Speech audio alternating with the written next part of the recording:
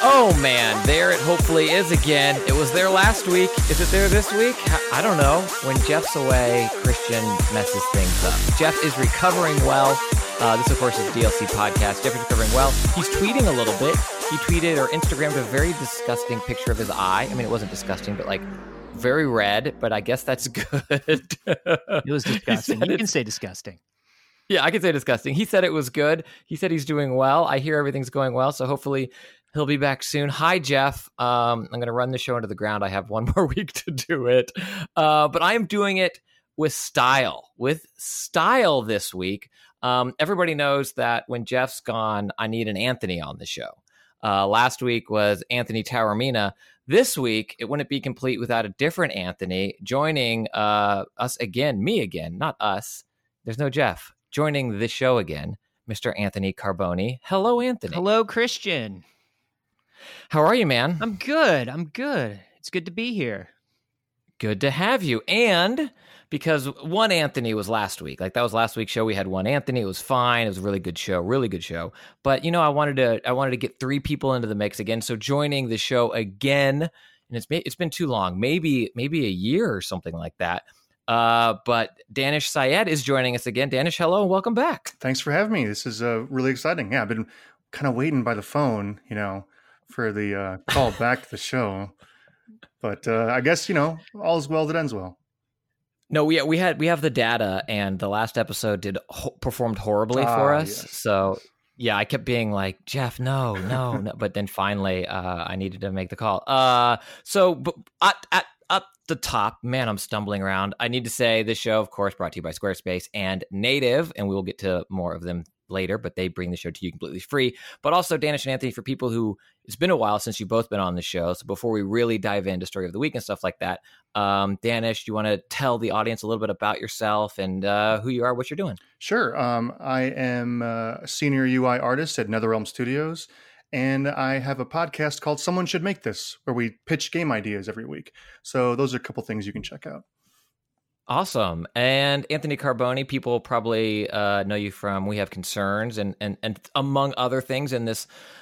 Sometimes you're on like spaceships of some form or fashion for some property I've never heard of. Yeah, it's a little indie film to the people. Little series of indie films called Star Wars. They're going to take off any day now, I hope. We're struggling. Please go watch Star Wars, somebody. So I'm every week on the Star Wars show, and I make over 2 to 3 YouTube videos a year, so you might have seen those. By the way, Anthony, I was waving at you at Star Wars Celebration in Chicago, and in with the crowd, couldn't see me, but I was there. It was a good one, man. I didn't know you were there. Yeah, it was Chicago was good. Chicago was maybe best celebration ever. That was just a lot of fun. Dang. And then I know. I mean, I've only been to like 3 of them. So but I could say out of the 3 that I've been to, that's the best one.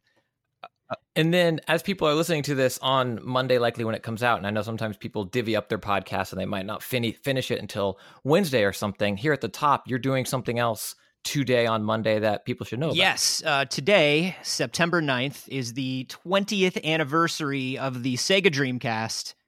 It's its 20th birthday. We are all hurtling towards death. The universe is ever expanding. The Dreamcast is 20 years old. So from 9 a.m. to 9 p.m. Today, if you are listening in a timely fashion, I am streaming all Dreamcast games on original hardware with a bunch of friends today. Potentially, we don't know. Christian is unconfirmed as of right now, but he might be there. Who knows? Who knows what the future holds? We have confirmed. This is a new podcast I'm starting. It's called We Have Confirmed. So we're going to be playing those all day, and it's all to benefit a charity that I really love called Still Kickin', which is a charity that helps one person. They're a smaller organization that helps one person a month whose life has there's some sudden catastrophic situation that could potentially, the sort of things that could potentially derail someone if they don't have a little bit of support, whether it is a death in the family or somebody being widowed or somebody having sudden health issues.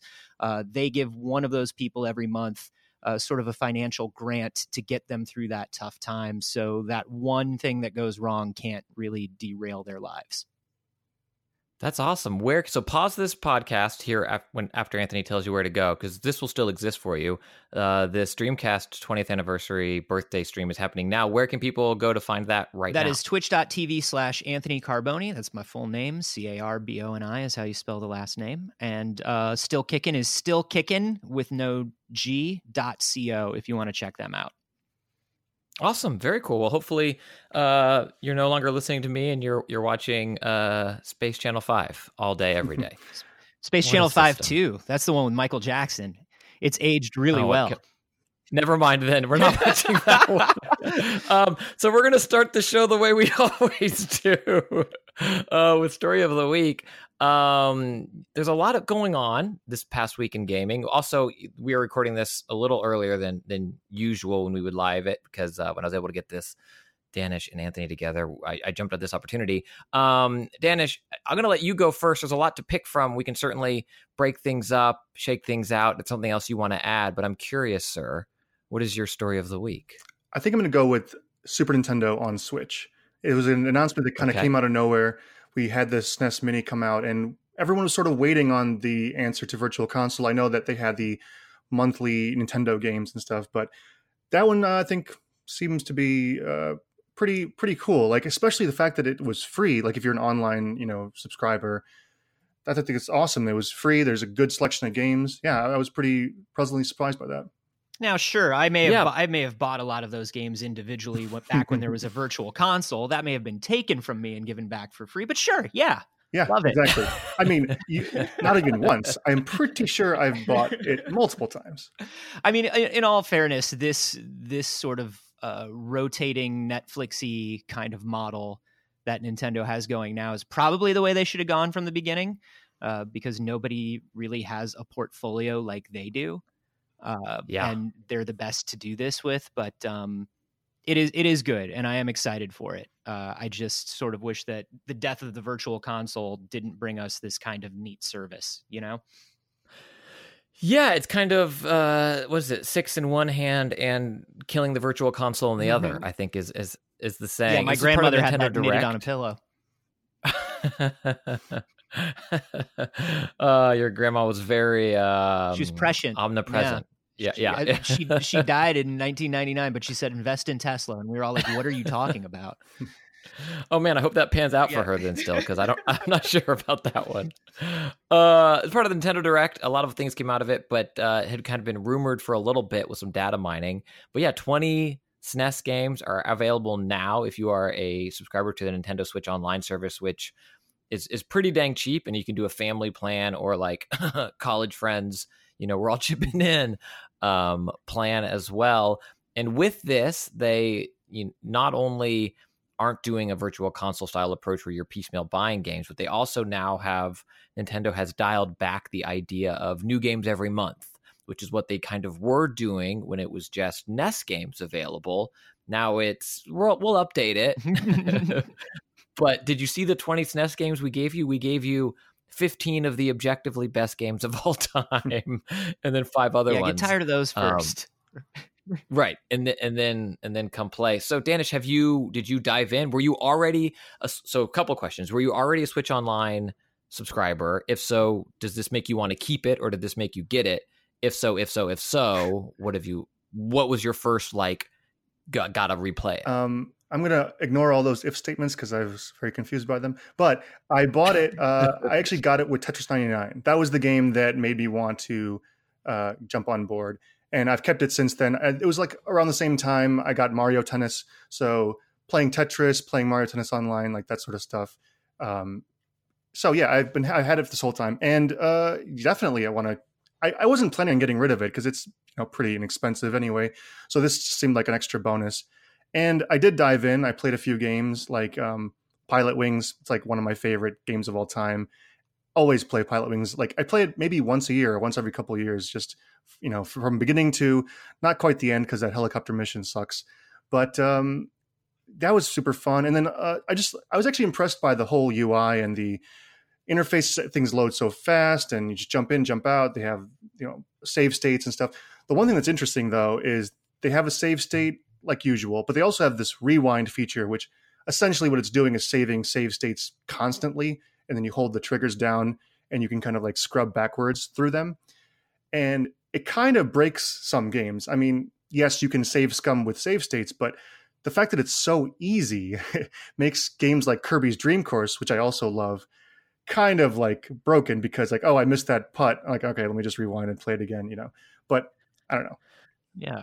That's super interesting. Anthony, I'm curious your take on that, where it's like, by giving the player the power, we're all going to abuse it, right? Like, I mean, because we can. I mean, that's up to, here's the thing. That's entirely up to you, right? It's not like if you're playing multiplayer Kirby's Dream Course, if you're playing like a 2-player Kirby's Dream Course, obviously you're not going to be rewinding and fast forwarding the whole time. But if you're playing single player and the way you like to play is like, oh, I missed that, and I know I'm going to lose this stage now because of it, I'll rewind. I think if that's what you want to do, that's fine. Like if it makes the game fun for you, I don't particularly care. I like that rewind is in there.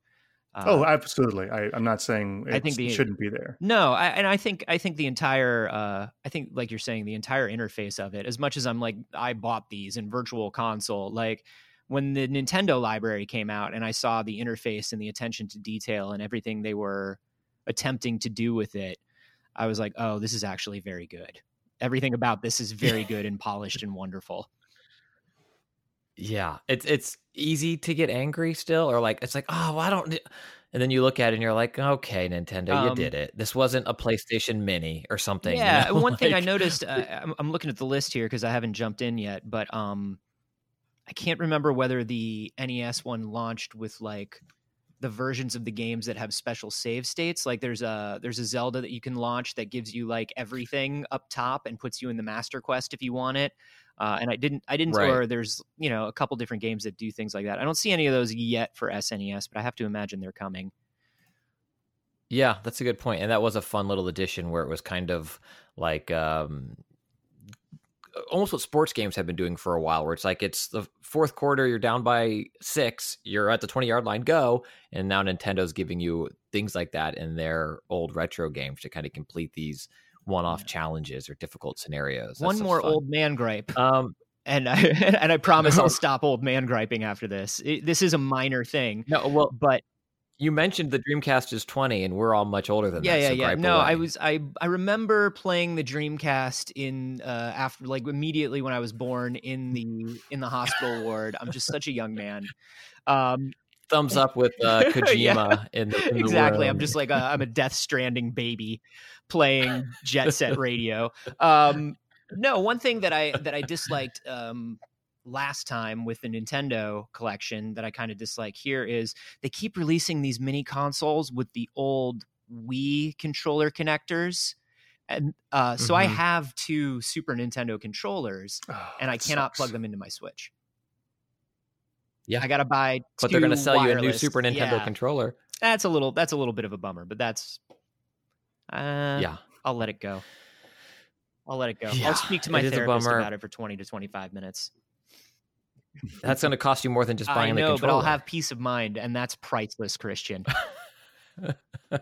Got it. Well, what do you have? We can talk about more Nintendo Direct stuff certainly as well, but we can also jump to something else.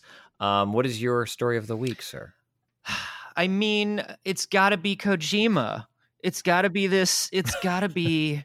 Look, we're getting so close to Death Stranding, and there's this thing with auteurs, and there's this thing with Kojima certainly where they just lock him in a room and let him do whatever the hell he wants.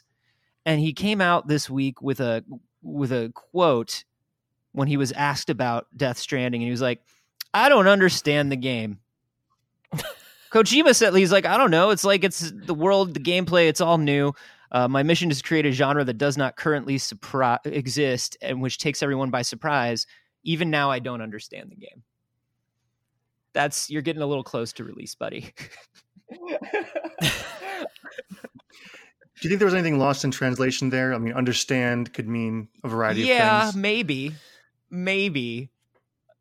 I would hope so, but I think it's also this is just Kojima playing into the persona of Kojima. But the reason I love this is because, look, how many minutes of footage have they released of Death Stranding now where, like, none of us understand what's going on? It's a ladder. It's I a certainly ladder don't. placement, baby shaking, time travel, Jeff Keighley with the voice of Matt Mercer game. Like, what is this? I'm ready for it. I want to play it. Mads Mikkelsen is there. Guillermo del Toro is there. What am I doing what am I doing? I'm just delivering cargo. It's like Kevin Costner's The Postman. Like, what is this? I think it's really telling that, everyone was asking these questions for years, and we knew that this first gameplay reveal was going to happen. And what was literally the first thing that they did? The P interface. I don't know if it's the Pinterface. Yeah, it was shown. Yeah. I mean, I know obviously it was very tongue in cheek and everything, but still, like, there's a thing that that kind of rubbed me the Kojima wrong does way. that Suda does as well in a way that I really like, and Swery does to a certain extent as well, where it's just like playing with the conventions of video games in a way where it's just like, I don't know, it's almost like watching an Edgar Wright movie, where he's like, if somebody is playing with the medium, and the idea that he started off, it's like Gamescom, biggest game you've been waiting for a decade. What's going on? It's like, can you pee? Can you get rid of everything in your bladder? And I was just like, perfect. For me, that was a perfect reveal. It would have been if he actually did follow it up with something. Because I don't think there was anything else that came out of it either, gameplay wise. That's what the game is. No, it was more ladder.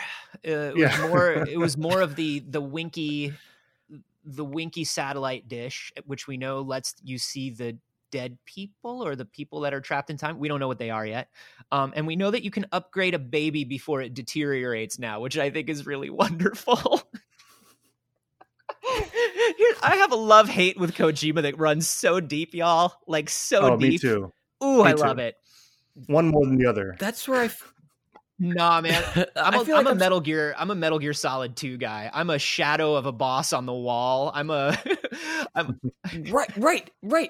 MGS2 is the perfect example. And I was going to go with MGS3 and like the eating mechanic and like how odd that was at the time when it was kind of introduced. But I think MGS2 is a great example here, Anthony, because Daanish, it's like you said, it's a troll of the fans. And I'll having not played or certainly understood Death Stranding yet, I mean, there's no bigger troll than the entire game of Metal Gear Solid 2. When you say trolling, it presupposes an intent that I don't think he has. I think his intent is, I know what you expect. How can I subvert that and still make it fun? You know what I mean? Yes.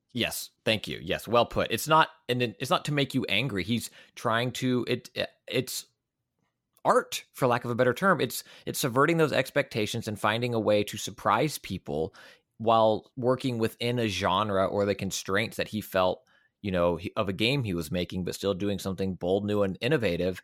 And I hope Death Stranding is that also.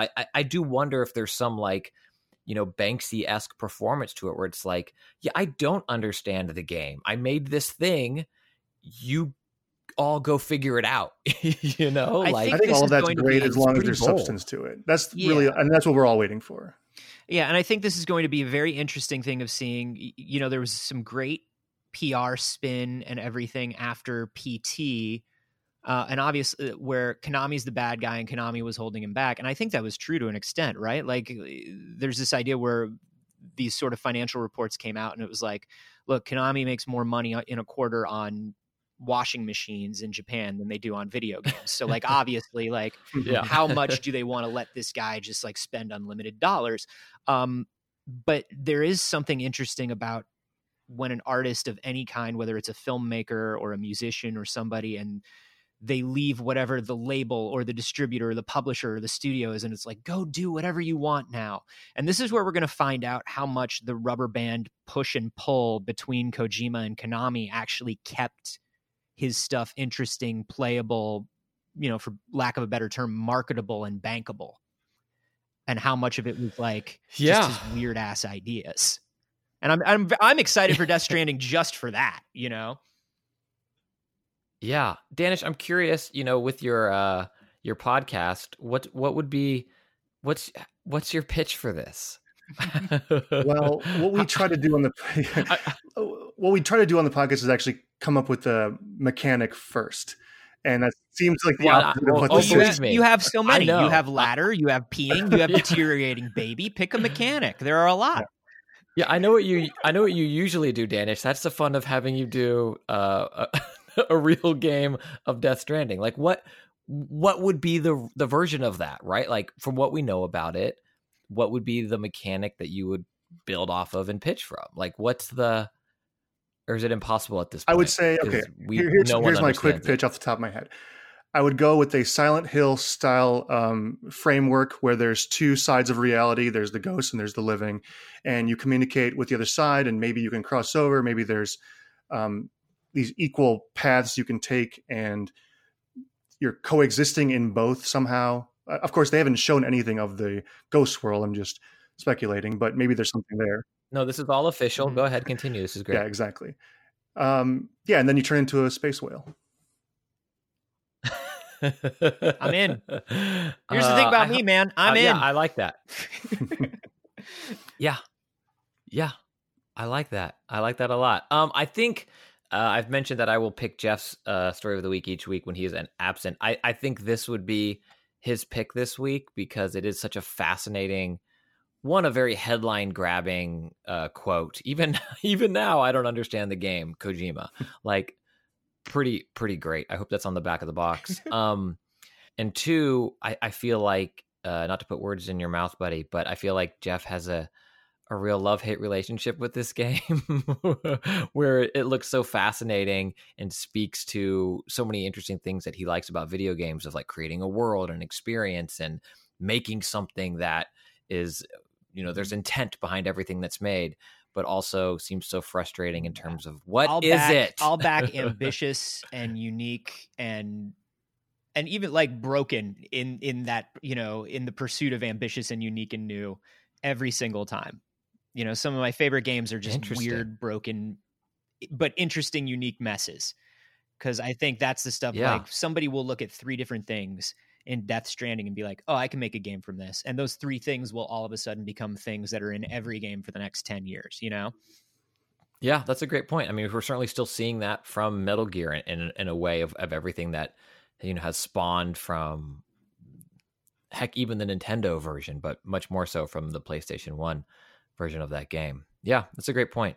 To hit a couple of the Nintendo Direct stuff just quickly. Actually, real quick, before we move on from Death Stranding, there's also another story that's going to have a very easy mode. I thought that was actually pretty interesting as well. Yeah, and I think he said it was for the actors to play it, right? Like, if you want to experience the story, you'll have a very easy mode, and also he wanted the actors to be able to experience the game. He wanted Mads Mikkelsen. Like, can you imagine handing Mads Mikkelsen like a PS4 controller and being like, okay, so here you go, and he's just like, no, thank you. I think that goes one of 2 ways. It's either no, thank you, or he's like, he won the Fortnite Open. You know what I mean? Secret pro gamer.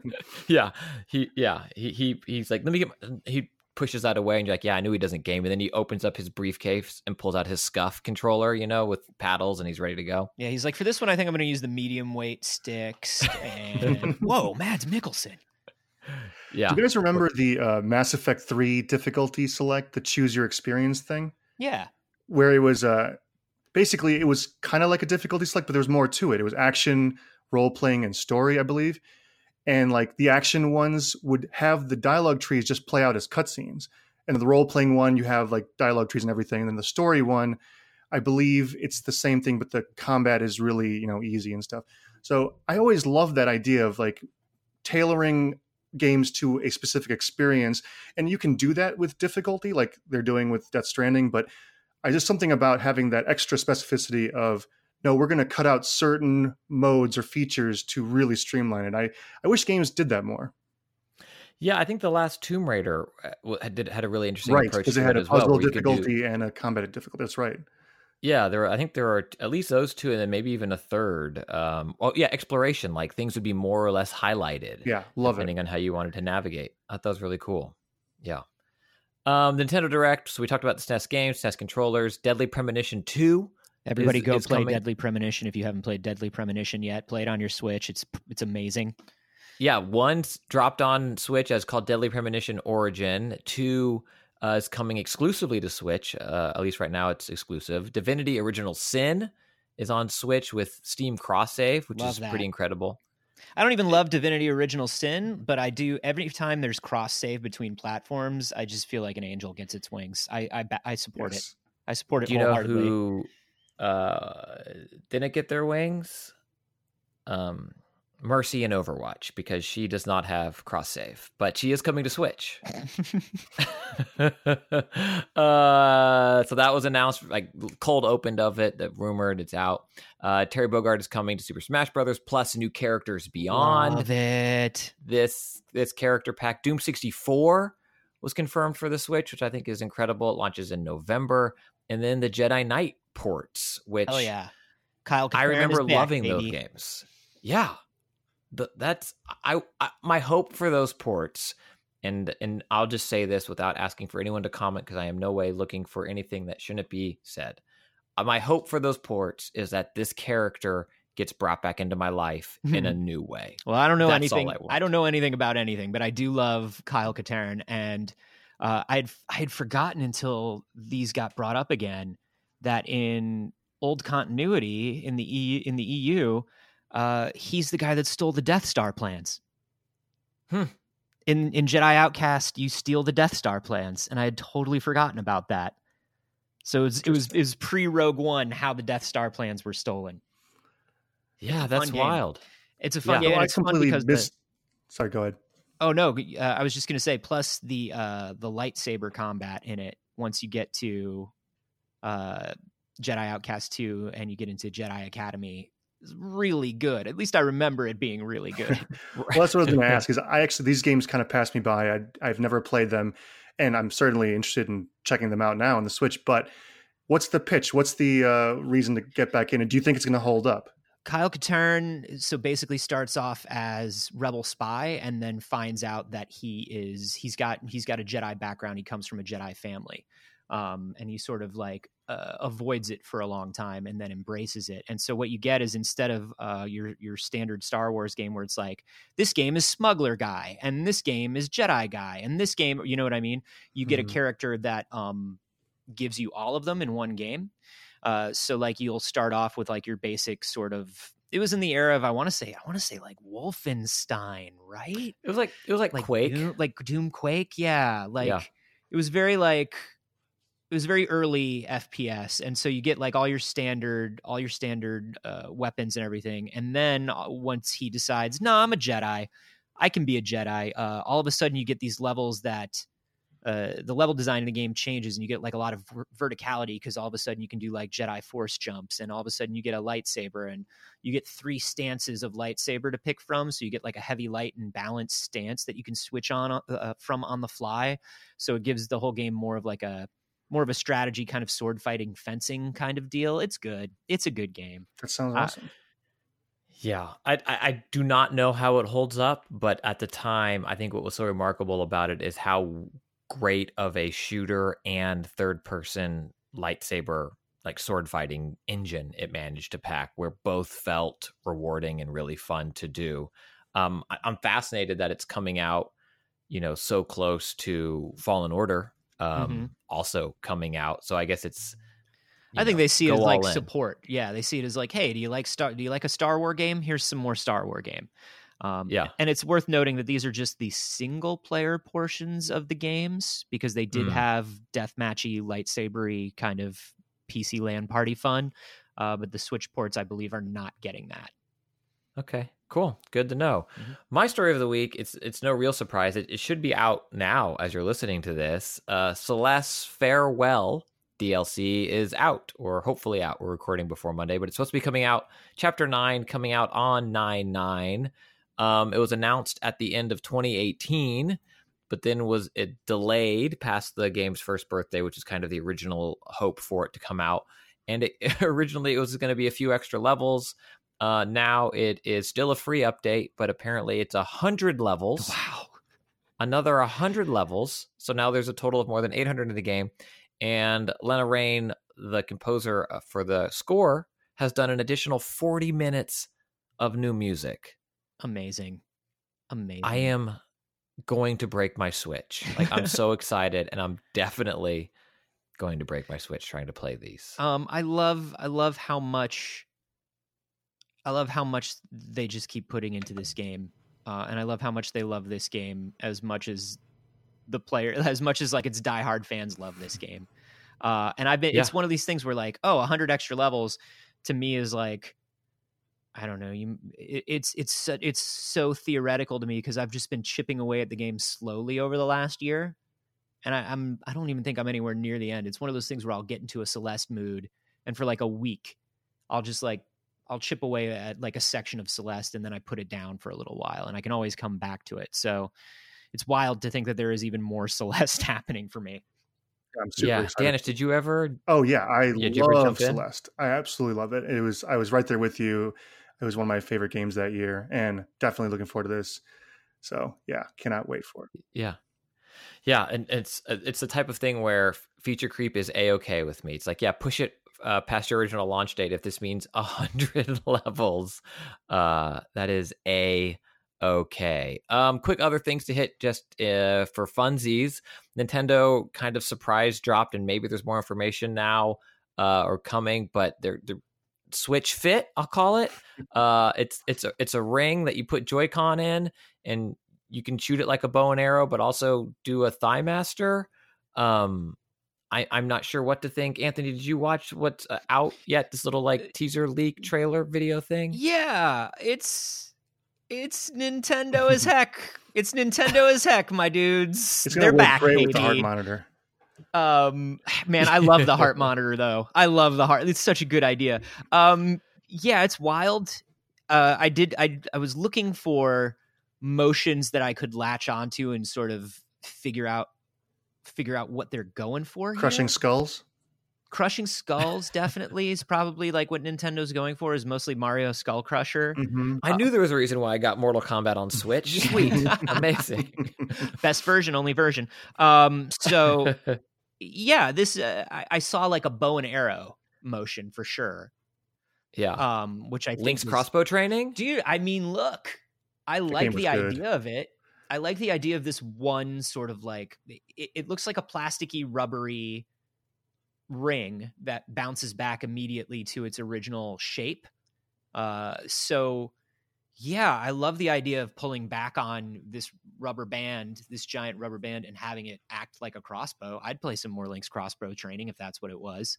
But Daanish, do you think this thing has Joy-Cons have fidelity to pull? This seems like they're launching the Switch Lite, which doesn't have detachable Joy-Con. I know you can still buy detachable Joy-Con, but at the same time launching something that requires detachable Joy-Con. Does this mean that we're at the best version of Nintendo because it's super zany Nintendo?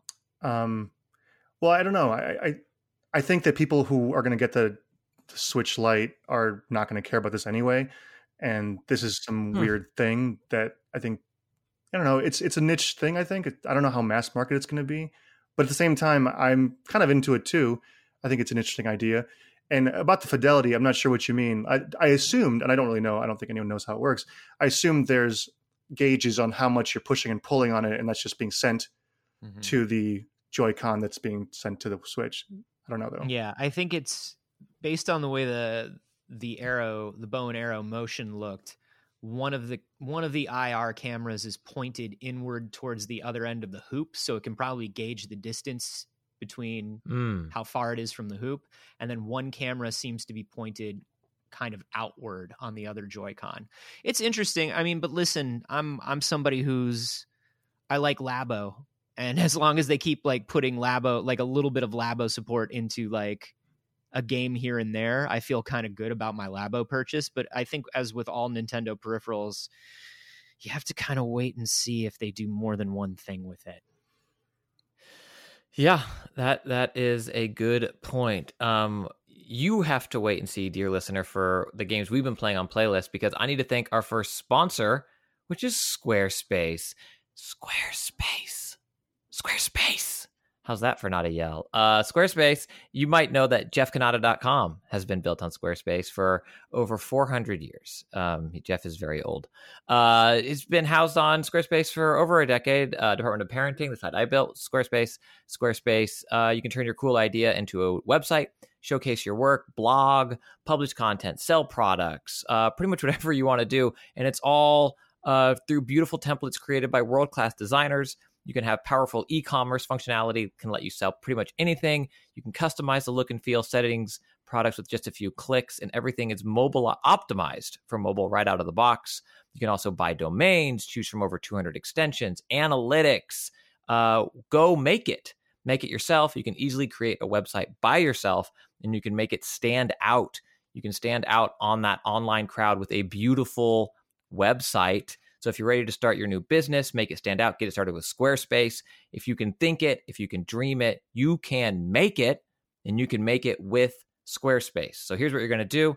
Go to squarespace.com/JeffSentMe, JeffSentme, for a free trial. And when you're ready to launch, use the offer code JeffSentMe to save 10% on your first purchase of a website or domain.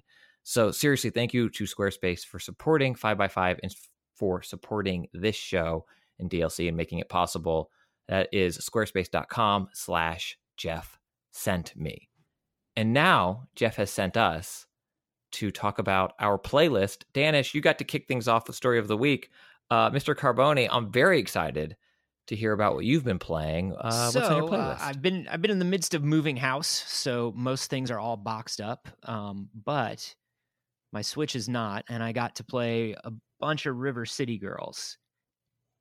River City Girls is so good. It's so good. Yay. So Way Forward, from Shantae and Mighty Switch Force and every game that looks like a legitimate animated cartoon that you've ever seen, has brought out this kind of spiritual successor to the classic River City series. And it is very much in the vein of the original games, which if you're not 3,000 years old and you're not celebrating the 20th anniversary of the Dreamcast as an adult. I can't make it. Sorry. It's the most like the Scott Pilgrim game that came out a few years back. Ooh. So it's an open world 2D kind of brawler where, you beat up villains, and when you beat them up, you get coins, and then you take them into little shops and buy upgrades and buy new moves, and it's really wonderful. River City always had this. It's the first game I remember playing that had like a real cartoony style to it throughout. And Way Forward is obviously a perfect match for that. They are not doing their normal clean, like animated series style. They actually do like pixel art, which I'm a little, I have some pixel art fatigue in smaller games, but they do it just incredibly well. It's some of the most well animated pixel art I've ever seen.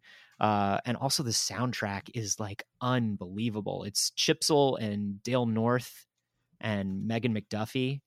And it has this like beautiful kind of like 80s, early 90s retro pop soundtrack with like full on vocals throughout the whole thing.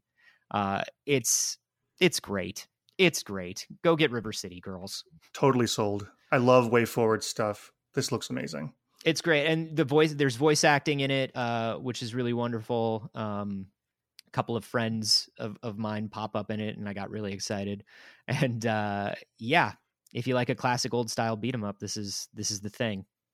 Yeah, it sounds incredible, and the videos I've watched look amazing as well. My question is, and I don't think it necessarily needs to, but does it try to push the genre forward in any ways? Is it just a perfect version, or trying to create that perfect version of this type of brawler, or is it trying to add new things or say something new, or is it kind of just doing what it does? It's more sort of perfecting it, though there are things that they add in that aren't new. They aren't like groundbreaking, but they're new to River City.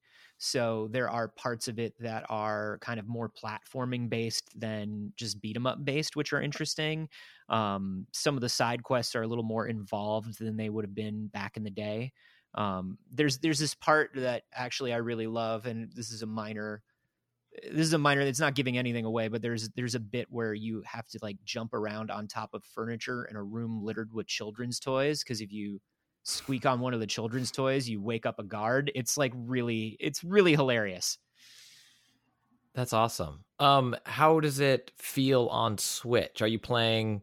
I guess you're playing in handheld mode. I'm playing in handheld mode. It feels really good. It looks really good. The control is extremely solid. And what part of the thing with the River City series is you buy and equip new moves and combos as you go, and it always feels you can randomly mash if you want to, but you can get as technical with pulling off those moves as you want as well. So it definitely controls well enough for me. That's awesome. How long would you guess the experience is? Well, it depends on how much you want to like grind to get stuff and get new moves. You can probably rush through it in less than 20 hours for sure, but I wouldn't.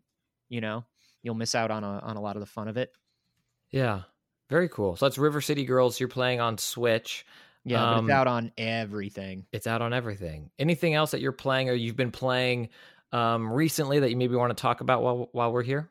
Pokemon Go, baby! It's 2019 and Pokemon Go is good now. Okay, this is yes. This I do want to have this conversation. August was like its biggest revenue month, right, or second biggest, or something like that. Like it's back, baby. Team Rocket's there. You can battle Team Rocket. Was there a big update, or was it something that's just incrementally now we're here? It's just slowly been getting better and better over the last few years. I jumped back in last year before Let's Go Eevee and Let's Go Pikachu came out because they were going to have that interoperability. I hadn't played since like 2016, right? Like I put it down after the first 3 months, and they've added. They revamped the gym battle system. You can now battle other trainers. You can battle Team Rocket will pop up randomly in areas. They do a lot of community stuff now. Like they're very, very active with planning community days and community events and encouraging people to trade and go out and kind of make friends with other Pokemon players. Like I'm part of a Discord server for my neighborhood. And it's like, hey, man, this like somebody will pop up and be like, I need to do a 5-star raid tonight. I know everybody's done it already. Can some people just meet me here? And people will be like, yeah, sure, I'll do it. Or there'll be a Saturday raid day and it'll be like, hey, the shinies are out today. Who's like coming out? And like 30 people from my neighborhood will show up and we'll walk like a big circuit around to like all the gyms and all the stops until everybody's gotten everything they need. It's still basically like just walk around, catch Pokemon and collect stuff, but it's really the interaction. Pokemon Go is the friends we made along the way. How about that?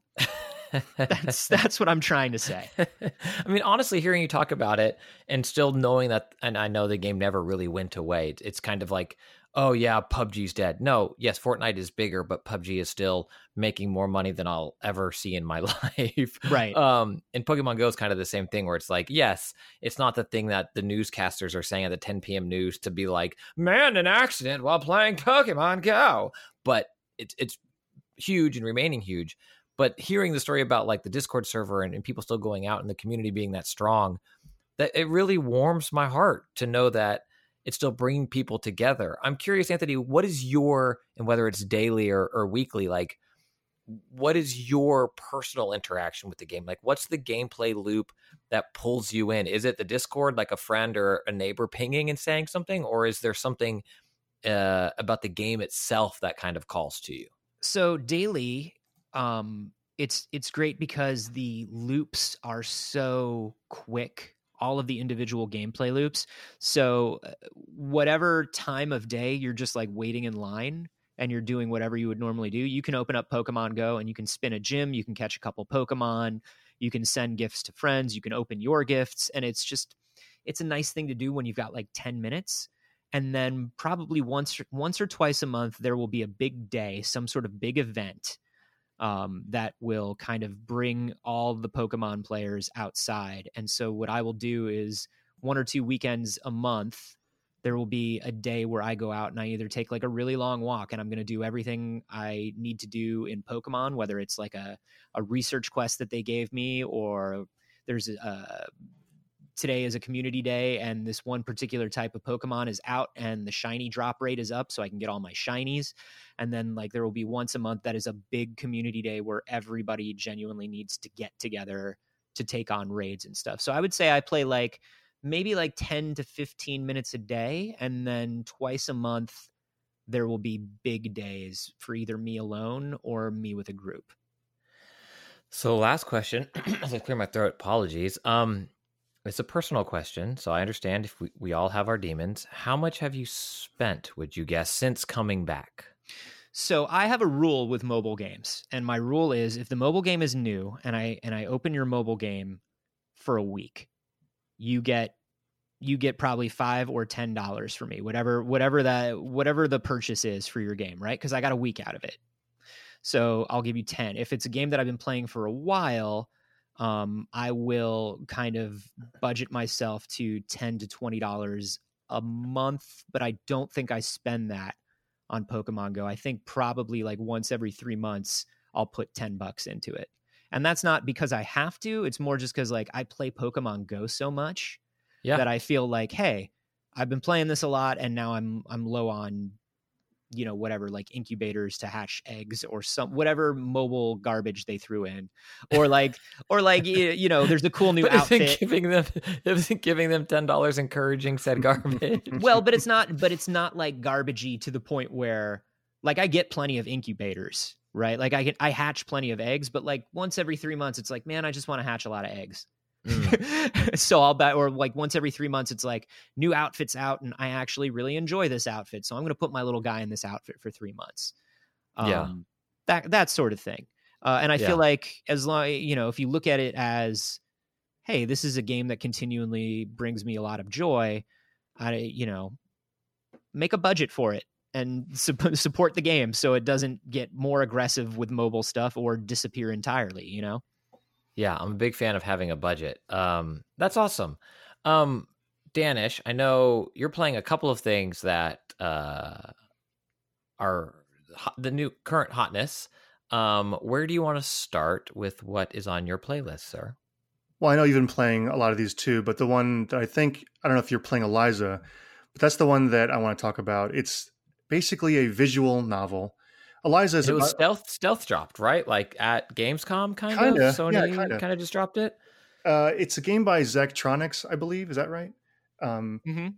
Yeah, and it's this sort of visual novel where you are playing a surrogate to an AI counselor or therapist. It's an awesome idea. It's like that scene in Her or even like Blade Runner, where there's like this physical person that's taking on the role of an AI or computer or something. And so you're doing that, but for therapy, for mental health. And it creates all these really interesting scenarios because it's a great framework for a visual novel because it actually like enhances it. The fact that you are clicking on things, dialogue options, which aren't even options because you're supposed to just say what the AI tells you to say, and you're just clicking on them to say them. The act of clicking on things is what you would do in a visual novel to continue speaking or talking. But the fact that it's contextualizing it in this way is genius. And it's a great idea. It's a great sort of world they've built about, modern day apps and mental health, this intersection, which is happening now. I mean, there's apps that do this sort of. It's not automated or anything. There's supposedly still a human being there, but it's a really interesting idea for a game, for a visual novel. And I think if it keeps up the rate at it's introducing like these incredible ideas, this could be like one of the best games of the year. Wow. Yeah. What are you playing on? I'm playing on Steam. Okay. Yeah, I think I had it confused with something else. There was a different game that I think Sony Stealth Lodge. It was like a live action game, but it's not this at all. This is called Eliza, and it's on Steam. Yes. Oh, I think you're thinking of Erica. Yeah. Yes. Which is the other female E name. Yeah. Yes. Yeah. So yeah, I checked it out for sure. Very cool. What else? What's next? So you want to talk about some Gears? Did you play Gears? I've played some Gears. Why don't you start? What do you think? Me? Okay. So I had a couple of tweets as I was late night digesting. I am 3 hours in to Gears I'm playing on PC. I had some, I don't know if it was, I don't want to say it was server issues or not, because I'm just kind of doing the campaign, but very long loads that kept me from playing as I was like, I don't know what's happening. I'll come back to this later. So I'm about 3 hours in. I will start by saying that, again, I'm on a 2070 Super. It is no big deal. Gorgeous. No big deal. It is stunning. How are those rays? Absolutely. Are they traced? There's no, my rays are just pre-rendered, I guess. Oh. It does not support ray tracing, which is a bummer, but it is rock solid. My frame rate, the fidelity, the amount of detail on buildings and like little things that you kind of start to notice during some of the walk and talk sections that Gears is kind of famous for, of like, oh, my character has, my shoulder pad is 4 pieces and they are moving independently of each other. And it's like, does that affect the game in the grand scheme of things? No. But wow, is it awesome. And I think it brings me more into the world to start noticing things like that. Or like when the mechanical doors go up, it's like you see the gear spin and then the metal sheath comes down and the part comes over and the thing flips up and it zooms up. And it's like, oh, wow, that's how that thing would work. You know, I could go build that in real life based on the details I saw in this game. Absolutely stunning. The thing about it, though, I think where I am right now, campaign only, I think this might be the best version of a franchise I don't care about anymore. I know exactly what you mean. I have a very similar feeling. Yeah. It's like, and I haven't got to the part where it really opens up, which I broad spoiler, sorry, I already said it. I know it's coming and I've moments here and there, but I think my tweet, which I probably didn't express well because it was late and character limits, but I'm ready for Gears of War to make me have to put a year after its name. Like, I want God of War 2018. I want Doom 2016. I want this is an amazing Gears 5, But with that, it feels like it's still saddled with all of the things that Gears 1, 2, 3, and 4 were. And it does it really well, better than any of the other versions. But like wall bouncing, which I know is a hallmark of the franchise and utilized so well by competitive multiplayer players. But like the way I still have to slam behind a wall before I can jump over it. It's like, just let me jump over it. How I love the active reload. I'm surprised more games haven't stole that. That's yet. still one of my favorite things about it. But it's great. But because it's so great, I think it's part of the reason why even the weakest of enemies are bullet sponges. Like I should say, reloading a lot. It's like, oh yeah, this is just the lowest level grunt, and I've drained 3 clips, from my Lancer. What difficulty are you playing it on? Medium, normal? Just the default. Yeah, I didn't adjust it up or down. So whatever the default is. And then my last nit, that tutorial thing that you have to do, or I had to do, I'm assuming everybody has to. It's awful. It was so protracted and unnecessary. Yeah, especially for the 5th game of a franchise. And I know I love Control and I rave about it probably 3 weeks in a row on this show, 4 if you count E3. But like, that game didn't have a tutorial. It's like onboard me. And what Gears 5 does, if you've played it, but it's like you're in a training course and Baird is making you do stuff to train the bots, but it's like it exists outside the game. It's not as if it's the first level and they have you do things. And it's literally like, now pull the left trigger. Rad. Pull the right trigger. Oh, extra rad. Hide behind this wall. So rad. It's so funny because they're so simple, but they still ask you if you want to repeat them. and then one time I was kind of messing around. I was like changing weapons and I accidentally hit the left D-pad button to change my weapon. And I hit, yes, I want to do it again. And I was like, damn it. Yeah. Yeah. And then this isn't a nit. So that's why I was not lying when I said my last nit. The other thing where I feel like maybe I've moved on and I'm going to finish the campaign. I am enjoying the bombastic ride that it is, but it feels, as someone who loves pop punk and went to Blink's Enema 20-year anniversary tour like last week or whenever that was that I went, and I loved it. But it feels like that to some extent, where it still feels like a 2006 game where it's like, oh, war sucks. War's so awful, but let's go kill these guys because we're having fun. Woo! I mean, war! That's the trick, smash. Right? Is like, if you're going to do that, you kind of have to do what they did with God of War, where they're like, we understand that this is from an anachronistic time in video games now. Like, we understand that Kratos is not cool, right? So like, let's do something where we acknowledge that Kratos is not cool and sort of figure out what that means and how to change it while still keeping it the story of Kratos. And I keep waiting for Gears to do that, and it felt like Judgment wanted to do that but wasn't allowed to. Do you know what I mean? Like with the whole overarching like courtroom trial sort of narrative that it had. But I don't know, man. Like, yeah, it's like High Five and Chainsaw Locust, I guess. We're back. And you know what sucks is the aesthetic is also sort of stuck in that way too, because Gears has such an iconic look to it, and I think they can't change that. But at the same time, that's another thing that kind of brings you back to the 2006 thing of like this. I mean, I know that you can't give them necks now; they've never had necks before. Yes, exactly. There was a friend of mine posted an old clip of Gears 2, and it actually has evolved quite a bit. Like that game was gray, super gray, and now we have actually like lush colors and great art direction and everything. But yeah, still the fat heads. I'm so over the fat heads. Well, and like, what's the statute of limitations on crying about your dad too? Because like the dude was like 45 in the last game and like crying about his dad still. I was like, really? Okay. Well, I mean, apparently it's not yet. So keep taking a chainsaw to things and don't go to therapy, buddy. Eliza, you can use Eliza. Yeah, there we go. Perfect. Yeah, we've solved it. So I know that, and I hear you, listeners. I know I have a tendency to hark on negatives while I talk about a game I love. I think it was the year Uncharted 4 was like my favorite game of the year. I was like, I love it. Now here's all the stuff I don't love about it.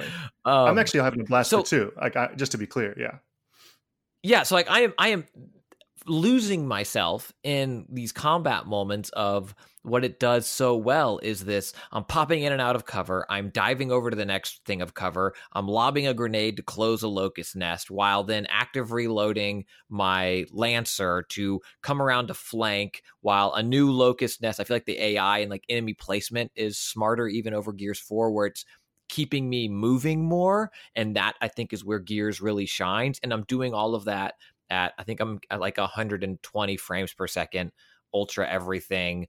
Like you said, the lush, beautiful jungle environments you are, where you're part of the game, the richly detailed and bombed out towns that are not gray in any way, shape, or form.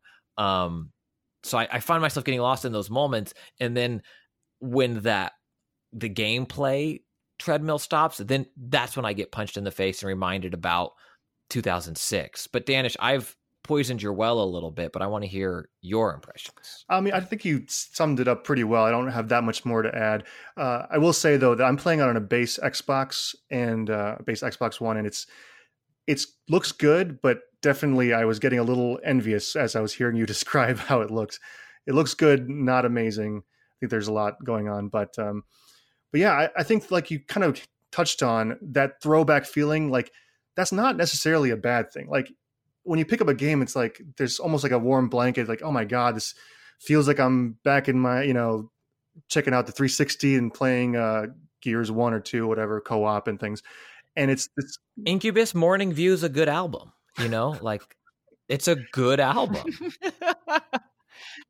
Well, and it's not like we asked 2D Mario games to change very much, right? We still like playing 2D Mario games in 40 years and we're later, also comparing it to one of, I think, the greatest achievements in video games in God of War 2018. And that one, the game alone was incredible. And two, what it was able to do with a franchise that seemed dead and totally revived. And now it's like, why can't they do that? It's like saying like, Anthony, I have an idea for a movie and I'm upset that it's not Star Wars. Well, why can't I be 9 movies, 4 TV shows, 100 comics, and a weekly video show that you host? I think for my idea. I'll tell you what, I'll host the video show. Okay, great. Part of the way there. As long as the check's clear, I'll come, Christian. I promise. I think part of the thing that kind of like stops it. Like, yes, I totally agree. Like I think you can and should enjoy it for what it is because it is fun and it's throwback sort of thing. But everything else in the game, like the graphics and especially like the cutscenes and the storytelling, I think the dialogue, the acting, the storytelling is very strong. And so that's what makes you want to pull the gameplay forward as well. So it's a little, I wouldn't say discordant, but there's a little disconnect there of like, okay, the gameplay and the basic core concepts are cool and old school sort of, but everything else is modern, and you expect everything to come modern. Does that make sense? Yeah, it's not.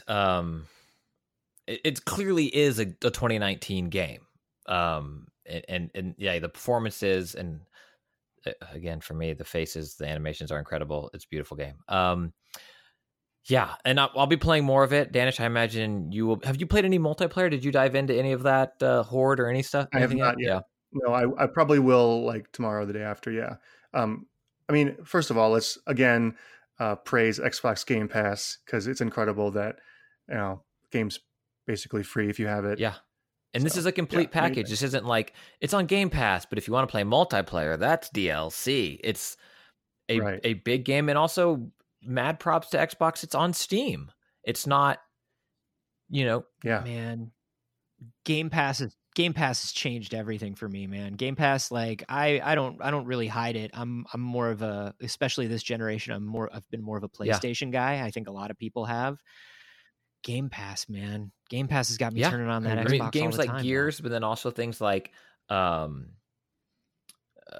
Ori. Isn't Blair Witch on there? Blair Witch, Ashen. Like what a great, it's incredible. So you also have some Telling Lies and Control. Do you want to talk about either of those? Nothing too much more to add. I'm enjoying both of them a lot. It's incredible. I haven't finished either yet, but yeah, love them both. I think Telling Lies was the one thing about that game, which is interesting because I was playing it kind of near at the same time I was playing Eliza, and they're both very narrative-driven games. Eliza isn't doing that much mechanically, but like I said, it's using the medium to tell the story, to enhance the storytelling, which is what Telling Lies is doing. Unfortunately, I thought that I was a little disappointed that Telling Lies didn't change the formula of her story. That it's still search words, keywords, 5 results, and that's the structure. At the same time, I'm still impressed that they can even make. How do you write a game like this? How do you make it unravel in the exact way that it does? Like, it's still amazing, but I wish there was a little bit more. How you do FMV good? Well, you get amazing actors. How you do FMV good? Someone clearly never played so Mad Dog McCree, because I'll tell you how you do it good. Fair. So Daanish, I need to ask then, is it gonna unravel for me? Because I'm still not sure if Telling Lies is gonna unravel for me. I think I found the one way where I will never solve it. Like I love it.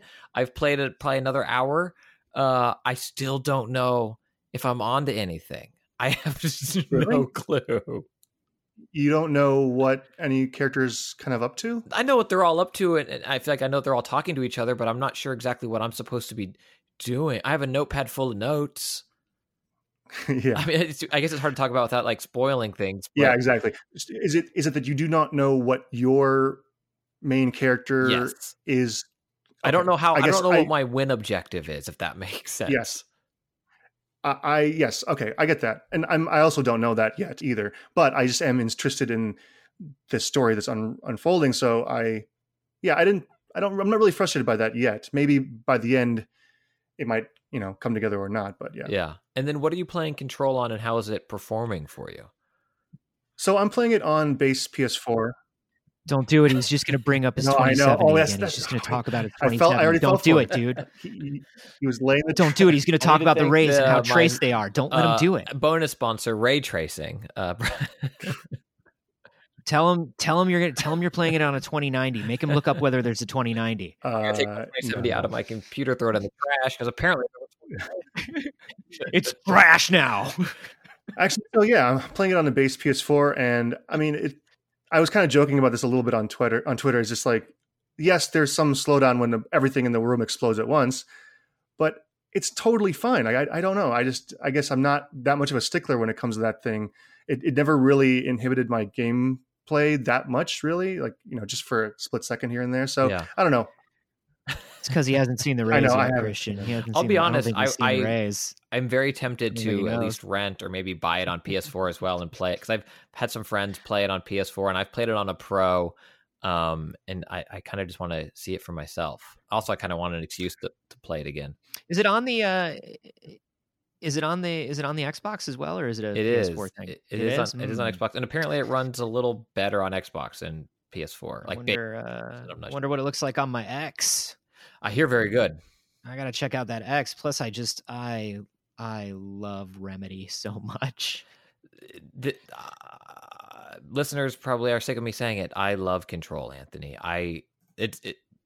You'll host the web show for me. I will make sure that you get a copy of this game if you're going to sit down and play it. I'm ready to host the Remedy show. I'm ready. It's just every week it's me sitting down with Sam Lake and being like, "You weird. Let's do this."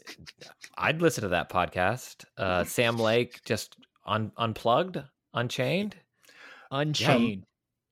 By the way, I want to give a shout out to Digital Foundry. They did this amazing video that I urge everyone to watch called Control PC Ray Tracing's Killer App. And it is a great breakdown of not only like what the ray tracing does, but also just even base graphic techniques that every game uses. And even just that, like the first 10 minutes where it's telling you what the anti-aliasing is, what screen space reflections are, what ambient occlusion is, all that stuff. It just goes step by step, turning it on and off and letting you see the difference. And watching this video, it's just even the non-ray tracing stuff, all the tricks they're doing, the game looks so good on even the base PS4. So I'm still blown away by it. And then seeing the ray trace stuff, obviously it's pretty pretty. But yeah, everyone check out this video. It's really cool. I've only seen a little bit. I've only seen a little bit of the game so far because I don't want anything Remedy spoiled for me because I love Remedy so much. But just even the little bit I saw was just like a classic Remedy cutscene that was like a mix of CG and real actors standing in the same place. And I was just like, yes, give me this weird nonsense. I'm ready to dive back in. Yes. Sam has a tweet from 2012 and like there was like this kind of viral blog canceled. Like I love bees, like that kind of thing when it was all the rage. And it said, and it's also Alan Wake New Nightmare spoiler, that song that plays at the end if you play it backwards. And this was discovered in 2012 and people were like, oh, it's going to be Alan Wake 3. I was talking about a new Alan Wake, but it says it'll happen again and it will happen in a town called Ordinary. And it's like, and he's tweeting about that and creating fiction around it in 2012. I love it. He's so good. It. Yeah. The other thing that was spoiled for me was a minor Easter egg about Alan Wake, and it actually just made me even more hype. Yeah. The way he's always thinking about how all these things connect together, and love him. Yeah. Love him. Real good. Daanish, did you want to talk about any other SNES Nintendo Online stuff while we're here? I think we covered it pretty well. Yeah. Cool. The new thing that I will talk about in addition to Gears 5, which again, I really do enjoy. I really do. I finally got to play some Astral Chain, which I have a hard time saying for some reason. Astral Chain. I feel like I mumble through it. Astral Chain, the new Platinum game on Nintendo Switch. Talk about a game that oozes style. And this is a game that utilizes the whatever it is underpowered Switch platform in such a magnificent way, where it's this, pseudo cell shaded but neon drenched world where it feels the opposite of Nier Automata, which is so kind of white and monochrome. Even when you're out in the world, to me, it felt muted.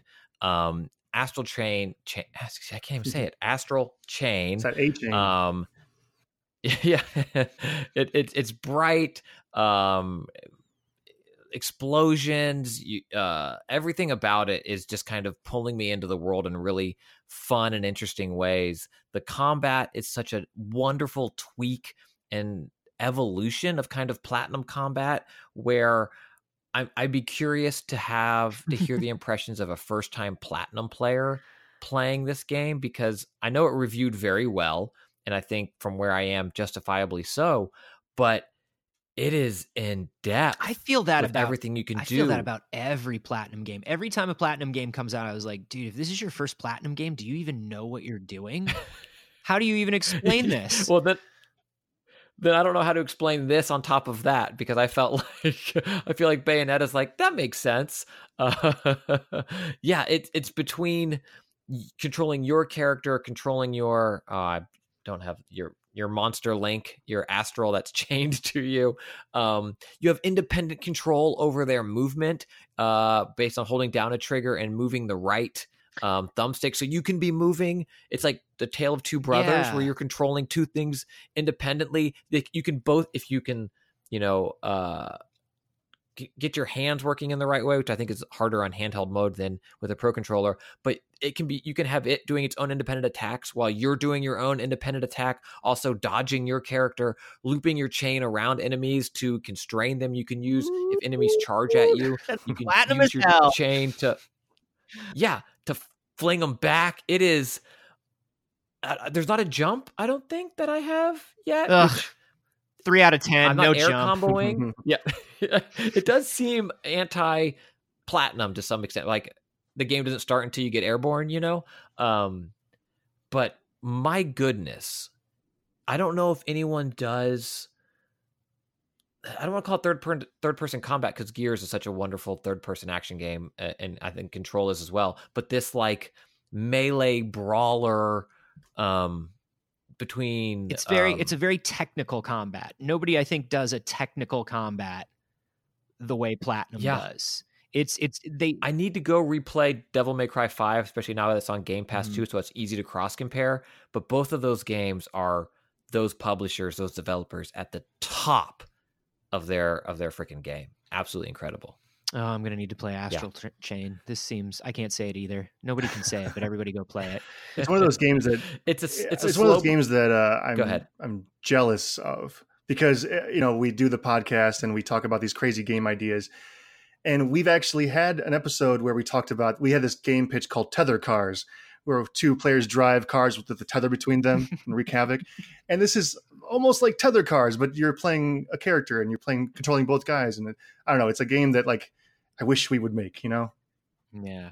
Well, the other thing I like about it too is Platinum also, while they make extremely technical action games, they also throw in all the dumb stuff that I love, like if it's a Platinum game, you're going to find 50 million different outfits for your character, which I love. You're going to do, like, this game I think has like the selfie mode and like a full camera mode. So like as you're spinning around and like wrapping your chains around people, you're also like, let me compose a photo of this. Like it's all the dumb stuff that I like to have added to a game as well as like the incredibly technical stuff. Yeah, and what they do so well, I think it's love it or hate it, and I think Nier made more people love it than not. But their storytelling is so unique. The Astral Chain starts fairly slow. I thought Nier did as well, but then Nier, holy crap, really flipped the script as you kept playing. But no one approaches story the way they do. It almost feels like, in my opinion, they take some of the best parts of JRPG narrative story stuff and put it in an action game where there's like misdirects. I guess it's not quite full anime, but it's like misdirects, reveals, reversals, endearing characters that like at one point will lose your trust in some form or fashion. You're like, oh, are they doing the right thing? They are. And then you're back on board again and presented so cinematically that, September's. Why do you say it's not full anime?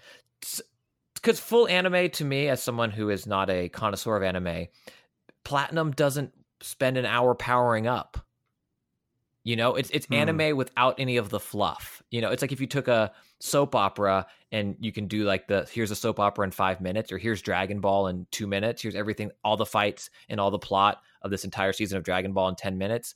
I feel like that's what Platinum games are, but they maintain that for 12 to 20 hours. There's no downtime. You're just constantly going, and you're like, oh, I'm so powerful. Now I'm more powerful. And it's still delivering plot, but there's not the, 4 episodes where you're walking through the woods, which to me would be pure anime. Okay. You got to watch more anime, but man. Someone's probably yelling in their car. Yeah, someone's probably right now in their car as I talk about it going, no! You're just thinking about Dragon Ball. You're just thinking about Toonami. You're not talking about anime. Yeah. I gotta say, I will put this out, and I don't want to throw us into digression land too much. Nier is maybe one of the only games they've ever made that bounced off me and I don't know, everybody loves it so much, and I feel like there's some sort of inevitable, everybody tells me there's an inevitable opening up that it makes sense and everything clicks, and I just never hit it, I guess. I don't know. Dude, I am there with you. I felt like I was taking crazy pills. Nier did not do it for me.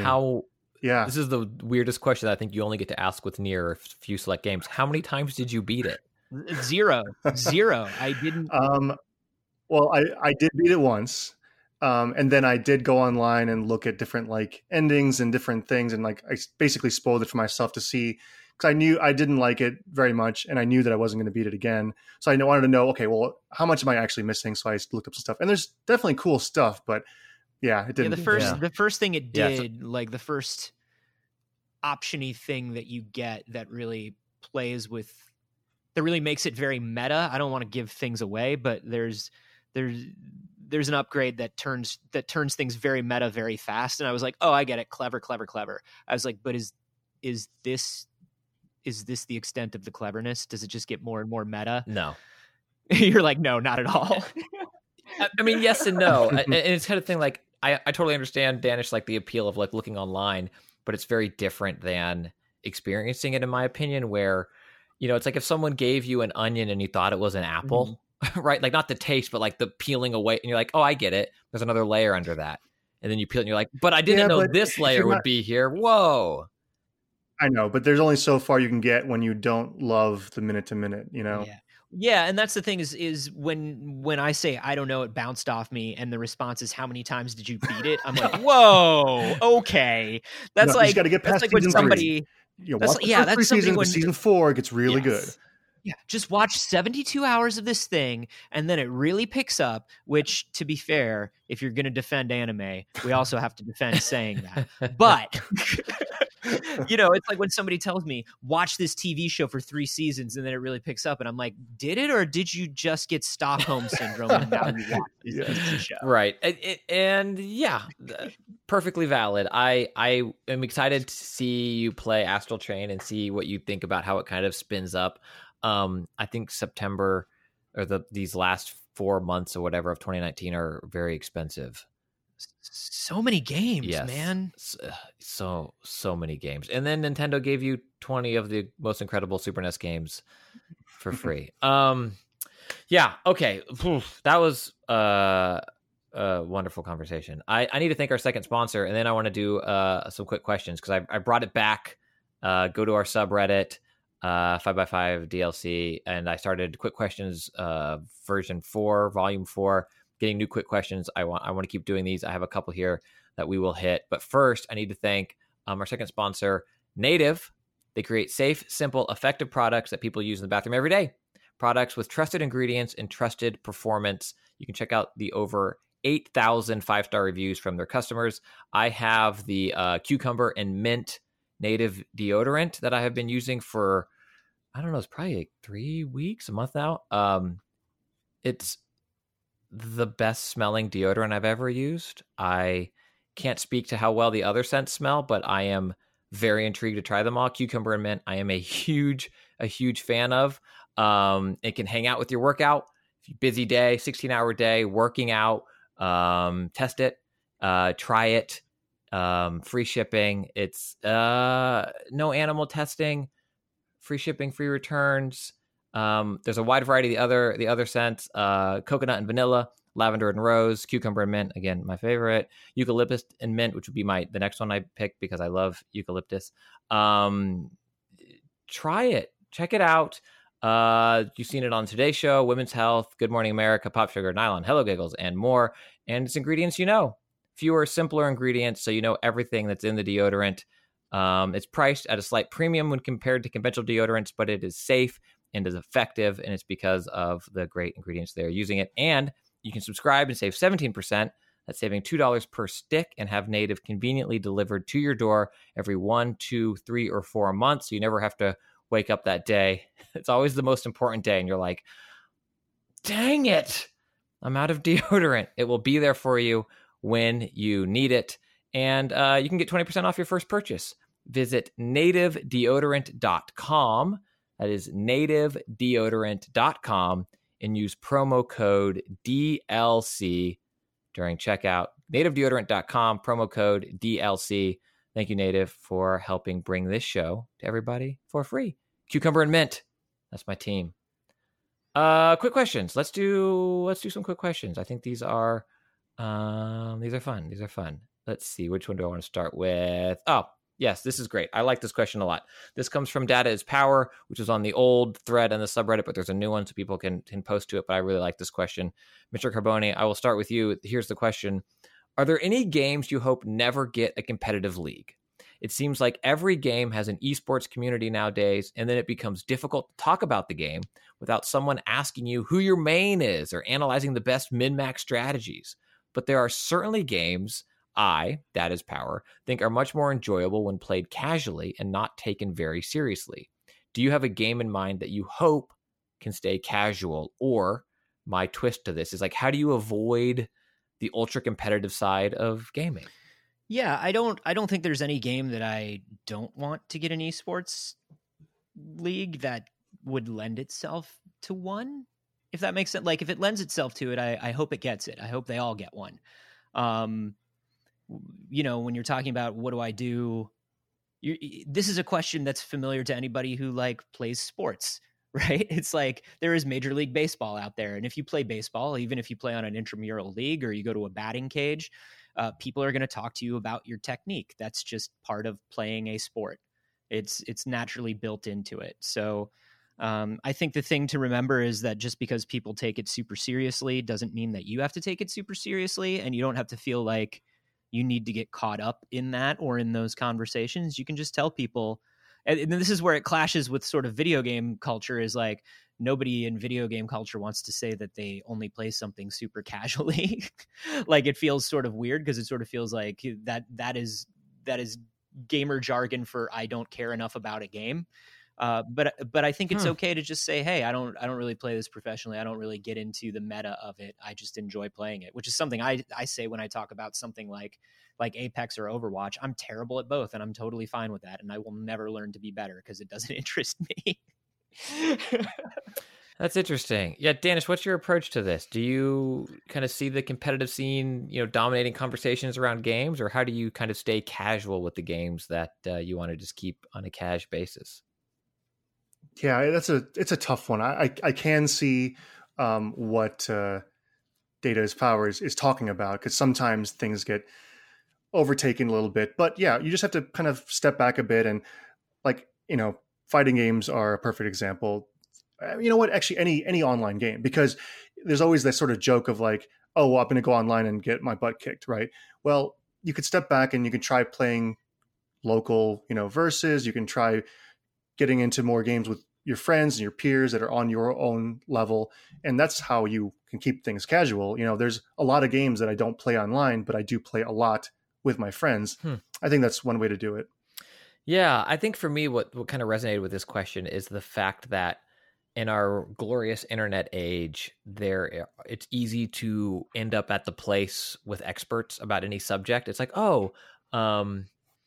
Apex. Anthony mentioned Apex. Apex Legends. I like this game. This game's fun. I want to learn a little bit more about it. And then before I know it, I'm on the message board where like the top pros in the world are playing too, or something. And it's like, oh, I don't know what I'm doing. Oh no. Oh, I'm supposed to be flanking over the garbage heap.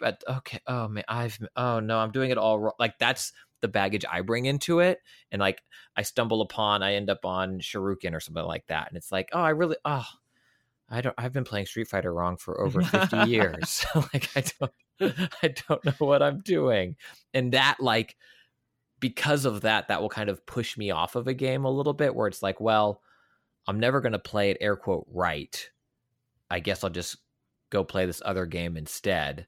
The one game that I've avoided that with, I guess two. I pop into Fortnite every now and again still, and I'm never good at that. I think I've won once on solo. And I have a 2070 Super. Got those raised. I also like the world where I'm bragging about having the not most powerful graphics card still. Yeah. Like, did you say it was the 2070 Ti? No, I didn't say Ti. I said Super. No, I didn't say. Yeah, 2080 Ti. No. There's better ones than what I have. This is the one I have. Rocket League pulls me back, and I have avoided that competitive scene or even people yelling at me that I don't know what I'm doing, and I still play. Like it. I love Destiny too. I love I love Destiny. I've just always loved it, but I love it in sort of like a run around this amazing world and collect different scarves. Like that's how I like Destiny. And I have friends that I can play Destiny with, and then I have friends that I can't play Destiny with because we'll go do like a Nightfall strike, and they'll be like, "You stand over here now, move here now, do this now." And I was like, "Dude, you're not my coach, you're not my dad. I just want to like play this game. Please, stop moving me like a puppet through your commands. Can I please just have fun playing this game?" Anthony to Rook 4. Anthony to like, Rook 4. And I think, when a game has an esports league around it, it's harder to avoid that. And so I like, I kind of like what Daanish is saying, where it's like, no, find the other people who just want to have fun. Find the other kids on the playground who just want to like hit the ball in the air, as opposed. Yeah. And it's something that games are wrestling with. I mean, you mentioned Destiny, and they kind of revamped their, I don't want to call it clan system, but I can't think of what it's actually called now. But like to onboard and find those people that play the way you play it, and then at the same time, have someone teach you if you do want to learn, but in a friendly, pressure-free environment instead of that guided game thing. I'm going to play this such a smart idea where it's like, hey, I am a good player, and I get a little reward for helping you become a better player, and that's so much better than being thrown in with like two other people that you don't know, and they're just like, okay, you new guy, don't screw this up, and you're like, ah, yeah. And then I'm not asking for anything that can't be talked about, but to praise where I think it needs to be praised. I think Mortal Kombat 11 does a great job of teaching fighting in a genre that often, in my opinion, doesn't.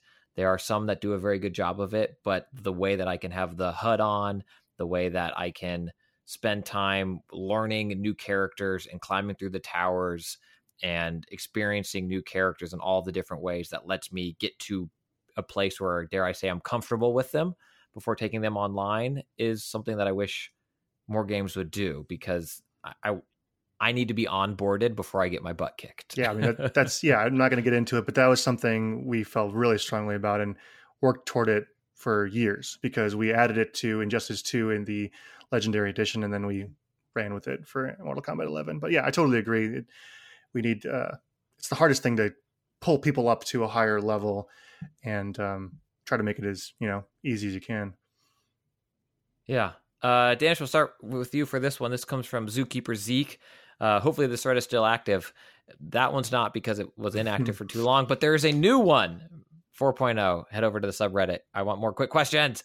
What was the first video game you ever played?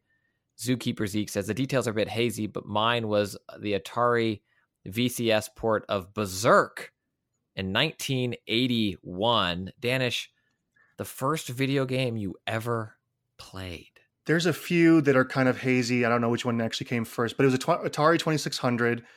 There was, I think my cousin got it, and I think he got a number of games at the same time or something, because I distinctly remember, Pitfall, Adventure, Combat, that sort of stuff.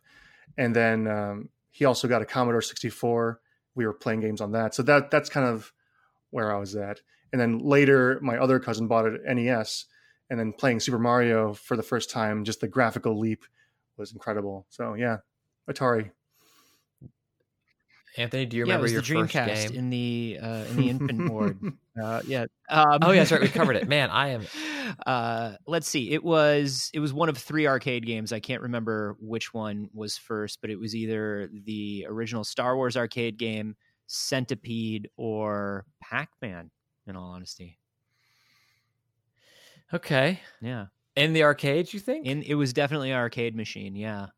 I remember I played games like my dad was secretly into video games, and so he would take me. I had to have been like 3 or 4 years old the first time I was in an arcade. Wow. That's very well. You have the coolest answer and the coolest dad. So I think mine was Mousetrap for the ColecoVision. Wow. Which is, it was kind of like a Pac-Man knockoff, as I remember it. And you had like a little. There's like a pad you put over your pad. 'Cause, Yeah. like the ColecoVision had like numbers. You had to put like it's like putting the Final Cut or like the Premiere keyboard overlay over a regular keyboard. So now you know what it does. Yeah. Um, Yeah, you had to have those for the ColecoVision, or the Atari 5200 had them too, because they had that 1 through 9 like telephone number pad. Yeah. And otherwise you could never, because it also wasn't uniform. Like I think Halo needs to be given more credit for, and then Call of Duty running with it, but kind of like standardizing control for a big part on modern consoles. And back then it was like, yeah, one game 7 would be right. And then another game would be 9. And you had to put this little, decoder ring over your phone numeric keypad. Do you remember playing games where you would just go from like QWERTY just all the way down, hitting a button at a time to figure out what each button did? Yes. Yeah. Yes. I don't know. Do either of you know, like, when did WASD become standard? Because as an old, I definitely remember when games weren't that. I mean, probably Doom? Wolfenstein and Doom. Yeah. Had to. Yeah. Well, maybe not. Like maybe it was old. I Maybe actually it was remember old, up, like down, left, right for those. Yeah. dungeon crawlers. Maybe use that as well. Like old school, like screen by screen dungeon crawlers. I don't know. That's a great question. It's a good question. But we're at a place now where it's like most games, like everybody will have their own, little tweaks and quirks to it. But like most of the time you can sit down at a keyboard or someone can hand you a controller. And for the three of us, we know about what we're doing. The first time wait. Here it is. Dark Castle may have been in 1986, may have been the first game to use WASD keys and mouse for control. Half-Life was one of the first to use it by default. Huh. That's wow. Awesome. So there you go. What were we going to say, Daanish? Sorry. I can't remember. But I was going to say, I have a quick question for you guys. Okay. What Dreamcast game did you put the most hours into? Oh, man. Oh, man. Yeah, okay. So it was Phantasy Star Online. It was the online MMO for babies. It was a baby MMO. And it was the first game, first and only maybe online game that I got fully addicted to. I remember I was in your mother's womb. Yeah. I was in the infant ward at the hospital, and somebody was explaining to me what a modem was. And I was like, this seems weird. No, I remember being in probably like my freshman year of college and getting the Dreamcast and getting PSO and just monopolizing, because I didn't have broadband at my house, just monopolizing the phone. Monopolizing it. Like I'd come home and in the afternoon I'd play with all my friends in the US, and then everybody in the US would go to bed, and all of a sudden I was playing with my friends in Europe, and then all of a sudden they would all go to bed, and then it was like people in Japan. And you remember Phantasy Star had like you can make your own emoji to talk to people. Like it had an emoji drawing system. And we couldn't understand each other, and we're just sending each other emojis. And then it was like, oh, snap, time to go to class. And then I would come home from class, take a nap, and play Phantasy Star again if I went to class. If I went to class. Phantasy Star was a problem, and I loved it more than anything in the world. So I have a feeling I know what's going on your stream right now. Anthony is currently playing Phantasy Star. We can't play Phantasy Star because I couldn't source a broadband adapter for the Dreamcast. Unfortunately, it couldn't get here from Japan in time, and it's probably for the best. Though there are fan servers, like you can hook up. There are people who reverse engineered the Phantasy Star server, and they create new quests, and like people go on and play Phantasy Star on a Dreamcast. It's wild. That's awesome. It's so good. For my answer is I think far less cool. It's one of two games. It's likely either Soul Calibur, which just one of three games, I should say. Soul Calibur, Tony Hawk, or the honest, probably most likely answer is NFL Blitz 2002. I was Soul gonna. Calibur's coming. I think the easy money for me was on Tony Hawk for you. I would have thought it would have been Tony Hawk, or I would have thought you would have been a Jet Set Radio guy. I was all over Jet Set Radio, but Mhm. I could only beat it so many times. That's true. It wasn't like an open skating game. Right. So Tony Hawk 2 was huge on Dreamcast. Got that and then Spider-Man.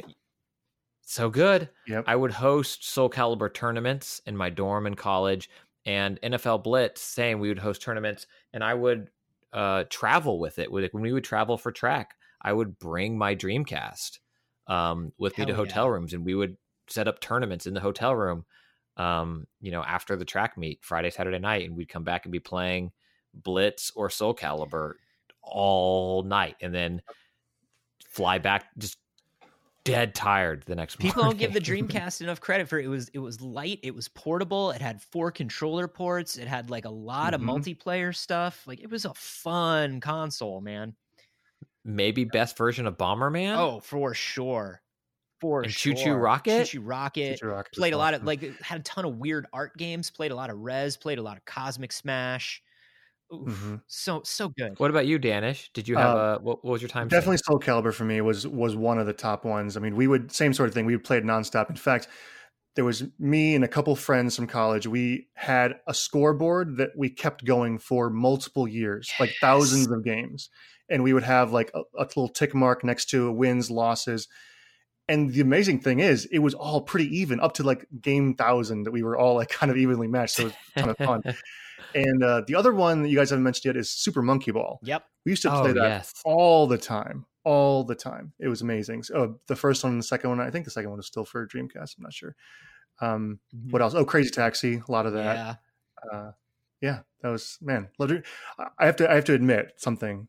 I was partially responsible for killing the Dreamcast. Oh, we all were. If you had a CD burner, you killed the Dreamcast. Yes. Yes. So, sorry. Well, happy 9/9, everybody. Happy 9/9, you murdered the best console. Yeah, we all. But also, like, Shenmue, Marvel Capcom 2, Virtua Tennis. Like, there's so much Virtua Tennis. So much split screen Quake 3 on a TV. That was great to do. Like, it was a good console, man. And it was a great console for just sitting in a living room. I think the Xbox overtook it, but I think for sitting in a living room and just playing the hell out of a bunch of games with friends, it was so good. Power Stone. Yeah. Seaman. No? Okay. Leonard Nimoy. I remember the fish. first time we talked to him. No, we got Seaman, and that was amazing. Well, we have a parting gift coming up here in a little bit. But first, we'd hit it at the top of the show. But also, Daanish, where can people keep up with you in your doings? And where can people find the podcast and stuff like that? So you can find me on Twitter at _Daanish Syed. It's DAANISHSYED. You can find Someone Should Make This on any podcast feed. And that's pretty much it. Mr. Carboni, how about you? Twitter and Instagram are Carboni. If you want to watch me on Twitch, including today's charity stream for the Dreamcast, that's twitch.tv/Anthony Carboni. And then every Wednesday on the Star Wars show on starwars.com or youtube.com/Star Wars. The Emmy award-winning Star Wars show, everybody. That's Anthony right. Carboni. Yeah. It's an incredible show, and everyone should watch it. Thank you. You guys do real good work. For me, Twitter's probably the best, at Spicer. When Jeff's away, Christian has not been streaming these on Twitch anymore that often, but I might. I like it. I just haven't because of scheduling, but that's twitch.tv/Christian Spicer. I was going to plug a show that I did on Sunday, but that would have been too late. So you didn't come to that. Or you did, and it was fun. Thanks for being there. I had a really good set, but that was old. That's it for me, I think. Let's send him home with a sweet, sweet, sweet parting gift. Anthony, can you recommend something for our listeners that perhaps isn't a video game to help get them through their week? Yes, IKEA Symfonisk smart speakers. Ooh, you like them, or you They're have them and you played with changing them? my life. So I just moved into a new place. IKEA and Sonos teamed up to make Sonos speakers that are half the price of regular Sonos speakers. So if you're looking to set up surround sound in your house and you want it to be unobtrusive or cheap, the Symphonics is the way to do it. I have 2 of their bookshelf speakers, and then I have 2 of their speakers that are lamps. So like if you've ever had the problem of where do I set up rear channels? They're ugly. I don't want to mount them to my wall. They don't fit anywhere. Yeah. Get 2 of these IKEA lamps. They look lovely on a table. And then you can set up your surround sound. Symphonics. How has no one ever done that before? How do they That is genius. How do they sound? I'll tell you, I between my regular Sonos Play 1s and my Symphonics, the Symphonics are maybe a little bassier than they should be, but that's something that you can change. I think they sound great. Wow. Yes. Well, that's a great party gift. Daanish, no pressure. I have a couple things real quick. If you are enjoying Control, there's a couple things you can watch to have a similar vibe. I would say Netflix's Maniac has a really cool, very esoteric, kind of abstract 70s inspired theme, which is super cool. Annihilation, the movie and book, and particularly its sequel book, Authority, is even closer to kind of what this is. But Annihilation, another awesome sci-fi mind-bending movie, is one of my favorite movies last year, a couple years ago. Yeah. And then an older one that's actually not a great movie, but still worth checking out is Richard Kelly's The Box, which is kind of a Twilight Zone-y sort of sci-fi movie with Cameron Diaz. And yeah, it's got a cool vibe to it, a very cool vibe. So there's that. And then the other thing real quick I would say is look into getting a backyard projector from your local library. So I did this recently. I found out that my library actually checks out projectors and like a screen and everything. Checked it out, took it home. We watched Princess Bride on a giant 120-inch projector and had my kids were there, had their friends over. It was just a blast. So I did not know that that's something libraries did. So look into that, and it's totally awesome. Hell yeah, libraries. Yeah. Hell yeah, libraries. Well, no pressure me. Mine's way less exciting, but it's incredible. I've talked about, I think, the past 2 as well, probably as parting gifts on here. And it is Thrawn Treason by Timothy Zahn. It's been out for a little while, but I do it through my Libby app, which I've also probably plugged on here because I love my library and I love my Libby. I'm so glad that Timothy Zahn is writing Thrawn again and writing Thrawn officially again. And I love the character so much. And this is in no way a spoiler for Treason. It's a broad character spoiler if you don't know the character at all. But I feel like every Thrawn book or Thrawn story could be called : who thinks they think they're smarter than Thrawn this time? And the answer is no one ever. But it's always like, I've heard stories of his brilliance, but I'll be the one to test if he's really as brilliant. He is as brilliant. Oh, crap. But so far, I'm loving Treason, and check it out. It's Timothy Zahn. Did you watch Rebels at all, the animated series? Did I watch Rebels at all? Never heard of it. I'm sure it's not very good. It's incredible. It's so good. It's so good. And if you like Thrawn, and if you're somebody who liked the old Thrawn books, Thrawn is the bad guy in the last season of Rebels, and it's so good. It's so good when he shows up. Is Thrawn Treason a good, really good starting point? Start with just Star Wars Thrawn. If you feel like it's definitely a trilogy. It's Thrawn, and then Alliances, and then Treason. Okay.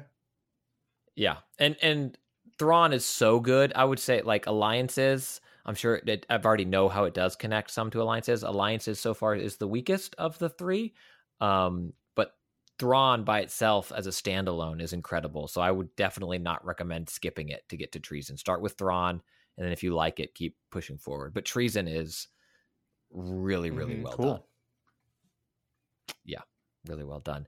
And speaking of done, our show is done. Thank you to Daanish, Syed, Anthony Carboni, all of you for listening. And of course, Patrick L., Sean Madigan, and Zero Star for the bumpers that, I'm giving them a little break, mostly because I don't have them on my computer.